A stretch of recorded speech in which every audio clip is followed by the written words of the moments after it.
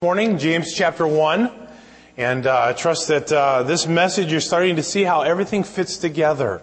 There's a lot to say about one who never gives up or quits. Maybe you know somebody like that. In fact, after more than 100 failed attempts, Albert Einstein stated, "I now know 100 things that won't work, so I'm that much closer to finding out what will." And he was referring to his attempts at inventing the light bulb. And I, for one, am glad that Albert Einstein persevered. However, far more important is when we as God's children persevere through trials, for it is through perseverance that God blesses. What I miss? I mean Edison. Thank you. I had that written down last night and I thought to myself, that doesn't sound right. Edison. Right. I was just making sure you're there with me. I'm glad you guys are with me. I can move on now. Edison. I'm so glad that Edison didn't give up. He persevered. But far more important than a light bulb is our walk with God. And I hope that you never quit, because I know there are times in our walk with God that it's discouraging, that we're frustrated, and you wonder at times, where is God when I seemingly need Him the most? And it's those points in our life that our mind is made up that we're going to, as I said this morning, consider it all joy as you go through those various trials and temptations. And this morning's message is very similar to one that we talked about a couple weeks ago back in the beginning, but he talks about endurance once again, and you're going to see there's a different nuance of it, and it builds on each other as we go through it. So, James chapter 1 verse 12 says, "The man who endures trials is blessed, because when he passes the test, he will receive the crown of life that God has promised to those who love Him." The man who endures trials is blessed. Blessed. The first thing that I want to highlight in this text is the word blessed. This word is the Greek word makarios, and it refers to the profound inner joy and satisfaction that can only come from knowing God. The whole idea behind it is that there's something more than just mere happiness. You see, there are a lot of people who are happy on the outward, but on the inside, they do not have joy. They do not have that blessing. And sometimes we equate, and we've heard many people say, is that, wow, that person is really blessed, referring to the things, quote unquote, that they may have.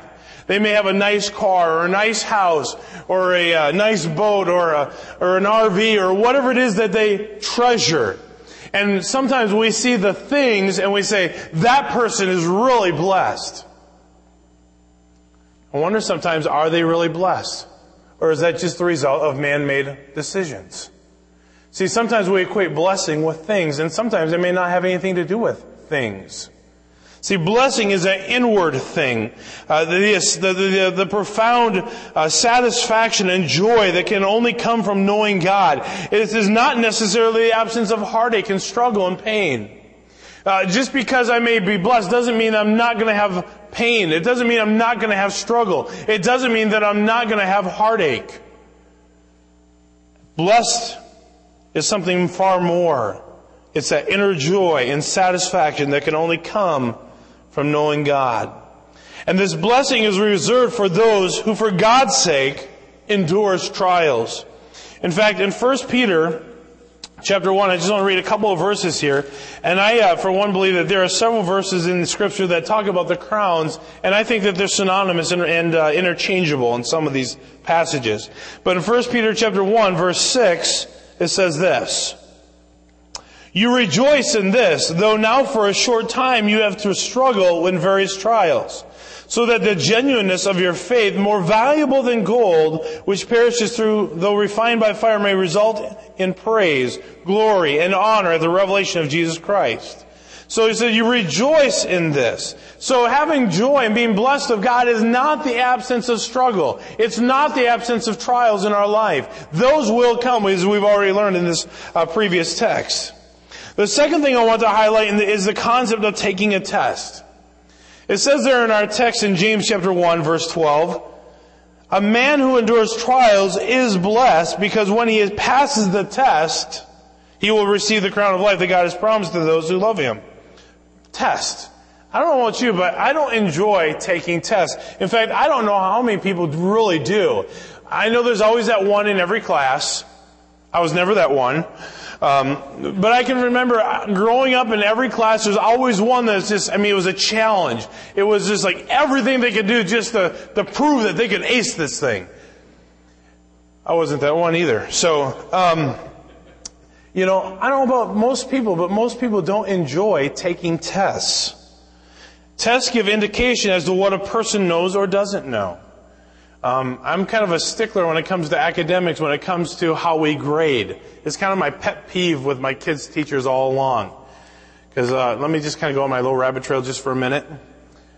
My wife is like, oh, Lord. Tests give indication to what a person knows or doesn't know. So when a person misbehaves in class, you don't downgrade them because that has absolutely nothing. You punish them. Makes sense, right? Because when they get the grade, well, I got a C. Well, I got 100 on my test. Well, yeah, but you were cutting up in class. Not how you grade. See, tests give indication of what you know or don't know. And here's the thing. When it comes to the trials, he relates the trial with the test. And when we respond to the trial correctly, according to God's standard and what He desires for us as His children and how to handle it, guess what? We do well on the test. But when we don't respond, and when we respond in anger, and when we respond in bitterness, and when we respond with frustration, guess what we do on the test? We're not making the grade. And I don't know about you, but it seems like every time we have a passage like this coming up, Satan puts us to the test. And I say it's Satan because I don't know if God would do some of this stuff. But maybe I could be wrong there.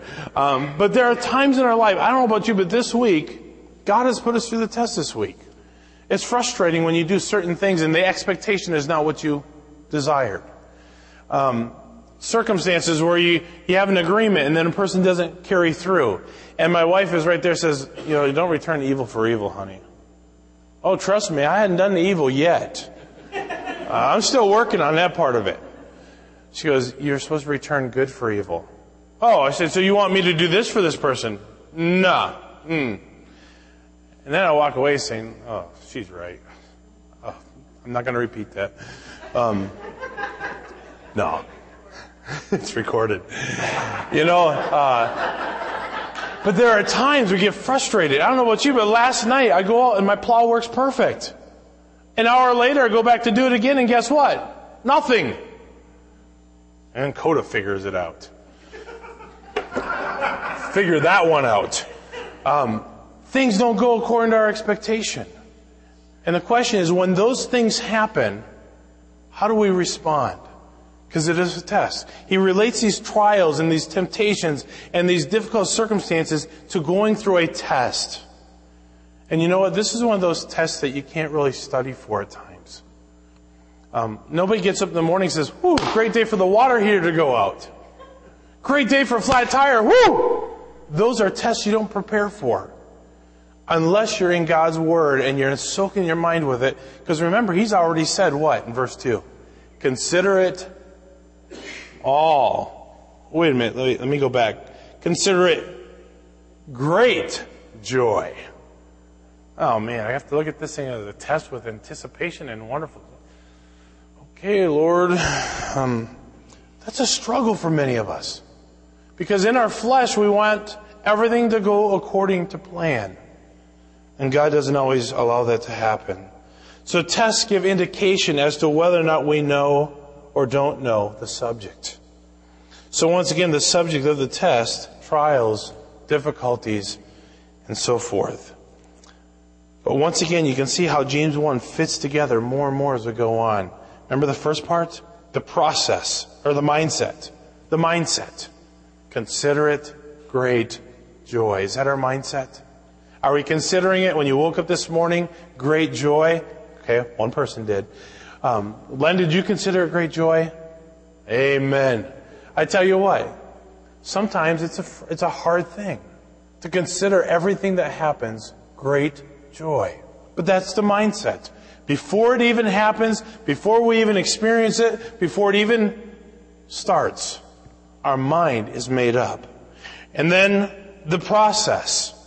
He says very clearly, verse 5, Now, if any of you lacks wisdom, he should ask God, who gives to all generously without criticizing, and it will be given to him. But let him ask in faith without doubting, for the doubter is like the surging sea, driven, tossed by the wind. That person should not expect to receive anything from the Lord. An indecisive or double-minded man is unstable in all his ways. So what's the process? If I'm going to consider it great joy, and I'm not sure how to do that, what do? I ask God. And then God will teach me what I need to know, what I need to understand to be obedient to Him. Does God tell us to do something and not give us the wherewithal to do it? I wondered about that many times in my younger years. I remember God says, be holy as I am holy. And then I say, how can I do that? Did God give me a command that I could not obey? No. You see, in every command there is a what? There's a surrendering of my will to His will. There is a yielding of my desires to His desires.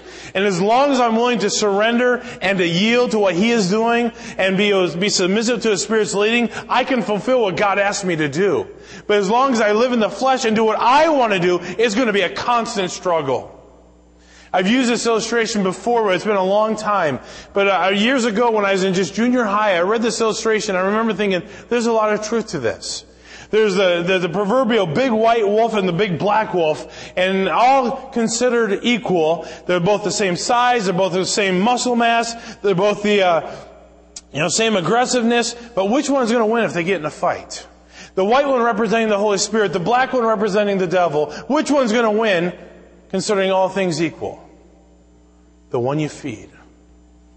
The one you feed is going to be stronger. So when it comes to our obedience, who are we feeding? The flesh or the Spirit? Because that's the one that will win. That's the one that will determine how you do on the test that God allows us to take. Even though we may not like the test, they're going to come. We've talked about that. But there's a blessing to it. So the outcome is God's blessing. The mindset, you're going to consider it joy. The process, you ask God for wisdom, and He'll give it to you if we don't ask without doubting. And then number 3, the outcome, it's God's blessing. We see that right away in verse 12. A man who endures trials is blessed. The man who takes that test and responds right according to God's desire, that person is going to experience God's blessing.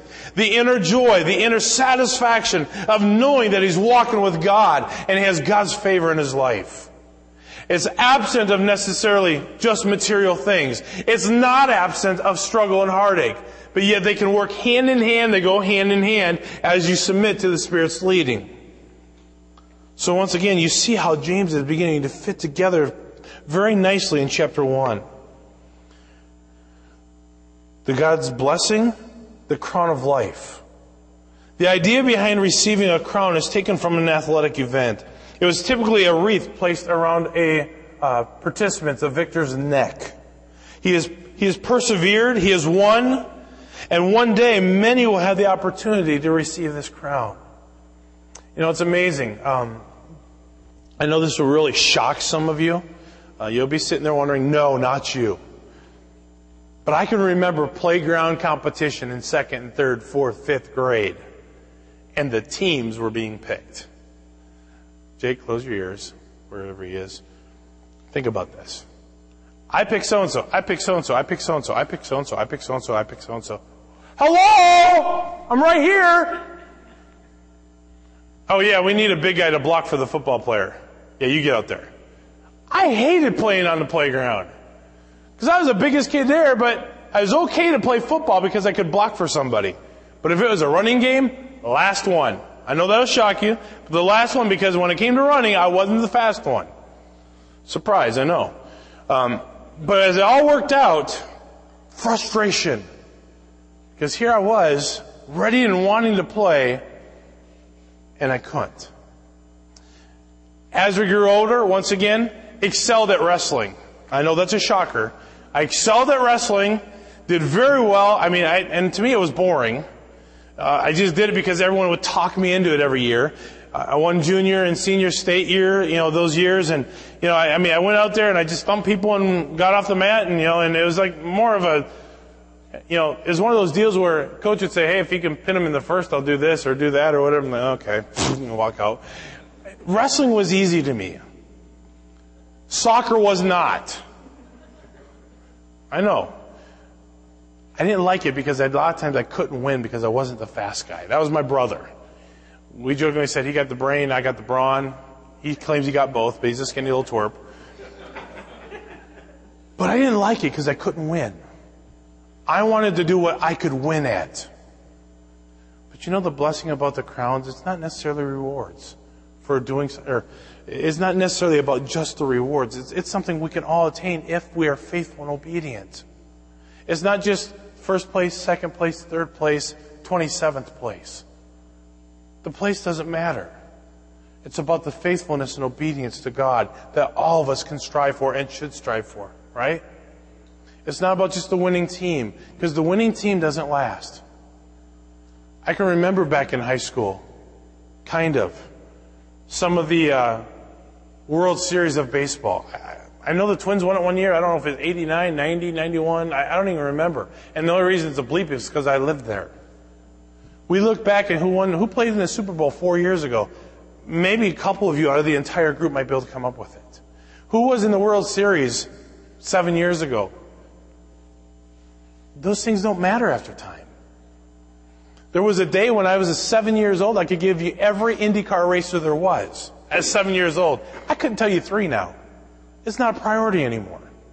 People don't remember past victories very long, do they? So really, the first place, the second place, even the 27th place really doesn't matter. What matters is when we stand before God, will we have passed the test? And because of our obedience, through the trials, through the difficulties, we'll have His blessing and the crown of life. That's something every one of us can attain and strive for, ought to strive for. So it's not just a reward. It's a sign of faithfulness and obedience. And one day many will have the opportunity. Let me show you just a couple of scriptures that talk about these. And as I said earlier, I believe some of these crowns are intertwined with each other. You may disagree. As Johnny Hunt says, you have the right to be wrong. It's okay. 2 Timothy chapter 4, I want to just highlight a couple of verses. Verse 6 says, "For I am already being poured out as a drink offering, and the time for my departure is close. I have fought the good fight. I have finished the race. I have kept the faith. There is reserved for me in the future the crown of righteousness, which the Lord, the righteous judge, will give me one day, or on that day. And not only to me, but to all those who loved His appearing." There's going to be a time, though, when our faithfulness is going to pay off. And when we stand before God, it will be worth it all. There's a song that talks about it will be worth it all when we see Jesus. And that's what it's all about. In Revelation chapter 2, verse 10, just over a few pages to the right, Revelation chapter 2 and verse 10, it says this: "Don't be afraid of what you are about to suffer. Look, the devil is about to throw some of you into prison to test you." There's that word. "And you will have affliction for 10 days. Be faithful unto death, and I will give you the crown of life." What's he saying? The crown is a sign of being faithful. And there is a blessing in that. But what's he saying here, as we said earlier? Life is not absent of struggle. Life is not absent of difficult circumstances. But when we persevere and endure through it, God says you'll be blessed. And this crown that we have to look forward to is going to be a blessing. And then 1 Peter chapter 5, verse 4 says this: "And when the chief shepherd appears, you will receive the unfading crown of glory." Is there something greater to look forward to than standing before Jesus one day? If there is, I'm not sure what it is. So as I say, these crowns are not necessarily crowns of award, but rather for all believers who love God and are faithful to Him. But James does one other thing here in the passage. James draws a correlation between love for God and perseverance. Love for God and perseverance, they go hand in hand. So what are the characteristics of someone who loves God? Because look at our text here, verse 12. "A man who endures trials is blessed, Because when he passes the test, he will receive the crown of life that God has promised to those who what? Love him. So he says there's a correlation between enduring through the trials and passing the test and our love for him. Question. As we're going through the trials and the tests of life, what motivation do we have to do our best? What motivation do any of us even have to respond correctly? We're not the same person. We're not who we are before Christ entered our life, right? We're a new man. All things are passed away. All things have become new, right? So now we have a different perspective. We have a different outlook. Now we do it because what? We love him because he first loved us. And our love is a motivation for responding right. And when we love God, it's motivation to keep passing those tests right. Because we'll stand before him one day. But look at these couple of verses here. John chapter 14. So what does this look like? It's a familiar verse. But John chapter 14 and verse 15. Very simple. Needs very little explanation. It says, if you love me, you will keep my commands. Pretty simple and straightforward. Basic English. He says, if you love me, here's the result. You'll keep my commands. So the question is, if we reverse that, if you don't love me, you won't keep my commands. If you're not keeping my commands, it's probably because what? You don't love me. It's a relationship factor. In a relationship, what's your motivation to do something? Let's say, for example, with your spouse. Why do we do what we do for our spouses? Because we love them. And when we don't love them, because love is more than an emotion, right? We all know that. We're old enough to get that, right? Love goes far beyond emotion. In fact, I like what Gary Smalley wrote years ago. Love is a decision that results in action. When we love somebody, it goes far greater than just words. In fact, love is a decision that results in action. In other words, talk is cheap. As I said before, your talk talks and your walk walks, but your walk talks louder than your talk talks. Right? Yeah, flip it around. Your walk walks and your talk talks, but your walk talks louder than your talk talks. Right? We get that. Words are cheap. Words don't matter after a while. Yeah, it messes my brain too. I know. But you know what? Talk is cheap sometimes. We can say we love, but if our life doesn't back it up, it's empty words. And Christ says here, if you love me, you will keep my commands. And then 1 John he says, and my commands are not what? Grievous. They're not difficult. It's not more than you can handle, so to speak. In fact, in Romans 12 he says, your reasonable service is the least that you can do to give your life a living sacrifice for him because of our love. The bottom line is, love is a decision that results in action. If you love me, you will keep my commands. What commands have God given us? To deny the things of the world, to spend time in prayer and developing a relationship of communication with him, to be true and faithful in spreading his word, to forsake not dissembling. I mean, then we can go through and we can talk about commands all day long. Biblical principles that God has asked us to enforce, or God has asked us to implement into our lives. How are we doing with those? The simple things that God has asked us to do to prove our love, not to gain his love, but to prove our love to him. He says, if you love me, you'll keep my commands. How are we doing with that? And in John chapter 15, look at verses 9 and 10. It says, as the Father has loved me, I have also loved you. Remain in my love. If you keep my commands, you will remain in my love. Just as I have kept my Father's commands and remain in his love. He says, look, this is a relationship. This is a relationship. And he said, we love each other and we stay committed to each other and we abide in each other because of the love relationship. Turn your Bibles over to 1 John chapter 2. We're almost through. 1 John chapter 2. Some key verses that reinforce this whole line here. 1 John chapter 2, verses 3 through 6. In fact, here's what he says. This is how we are sure that we have come to know him. How? By keeping his commands. The one who says, I have come to know him, yet doesn't keep his commands, is a what? Liar. And the truth is not in him. Those are some harsh words. And I didn't say them. God did. But whoever keeps his word, truly in him is the love of God perfected or matured. This is how we know we are in him. The one who says he remains in him should walk just as he walked. So in other words, he says this goes beyond just words to my life. Does my life, by my example, by my obedience, by how I walk, show God that I love him, that I'm truly his child? Look in chapter 4. 1 John chapter 4 and verse 16. It says, and we have come to know and to believe the love that God has for us. God is love. And the one who remains in love remains in God, and God remains in him. So he draws us once again a correlation of love, of abiding in him. And then 1 John chapter 5 verses 1 through 3. It says, everyone who believes that Jesus is the Messiah has been born of God. And everyone who loves the Father also loves the one born of him. This is how we know that we love God's children, when we love God and obey his commands. Once again, so love and obedience go hand in hand. And our obedience gives credence to the fact that we say what we say if we love him.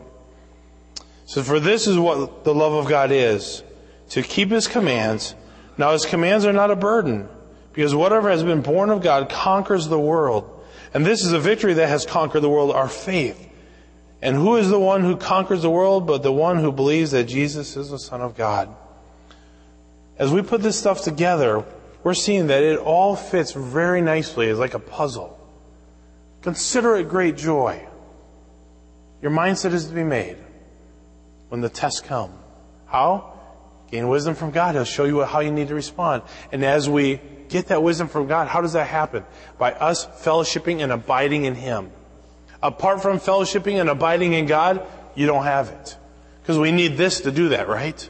So as we spend time with God, and we begin to know his heart, we begin to know what his love, we begin to know everything that he has for us to know through his written word.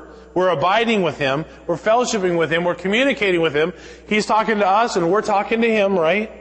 As we begin to do that, that's abiding, and the more we abide, we're learning what God has for us and how he wants us to respond to these things. And we're taking the test that comes, even though we haven't necessarily prepared for this particular one, and God allowed this, so we're going to take this test and we're going to do well. And it all stems down to this: my obedience and my love for God, and it motivates me to please him.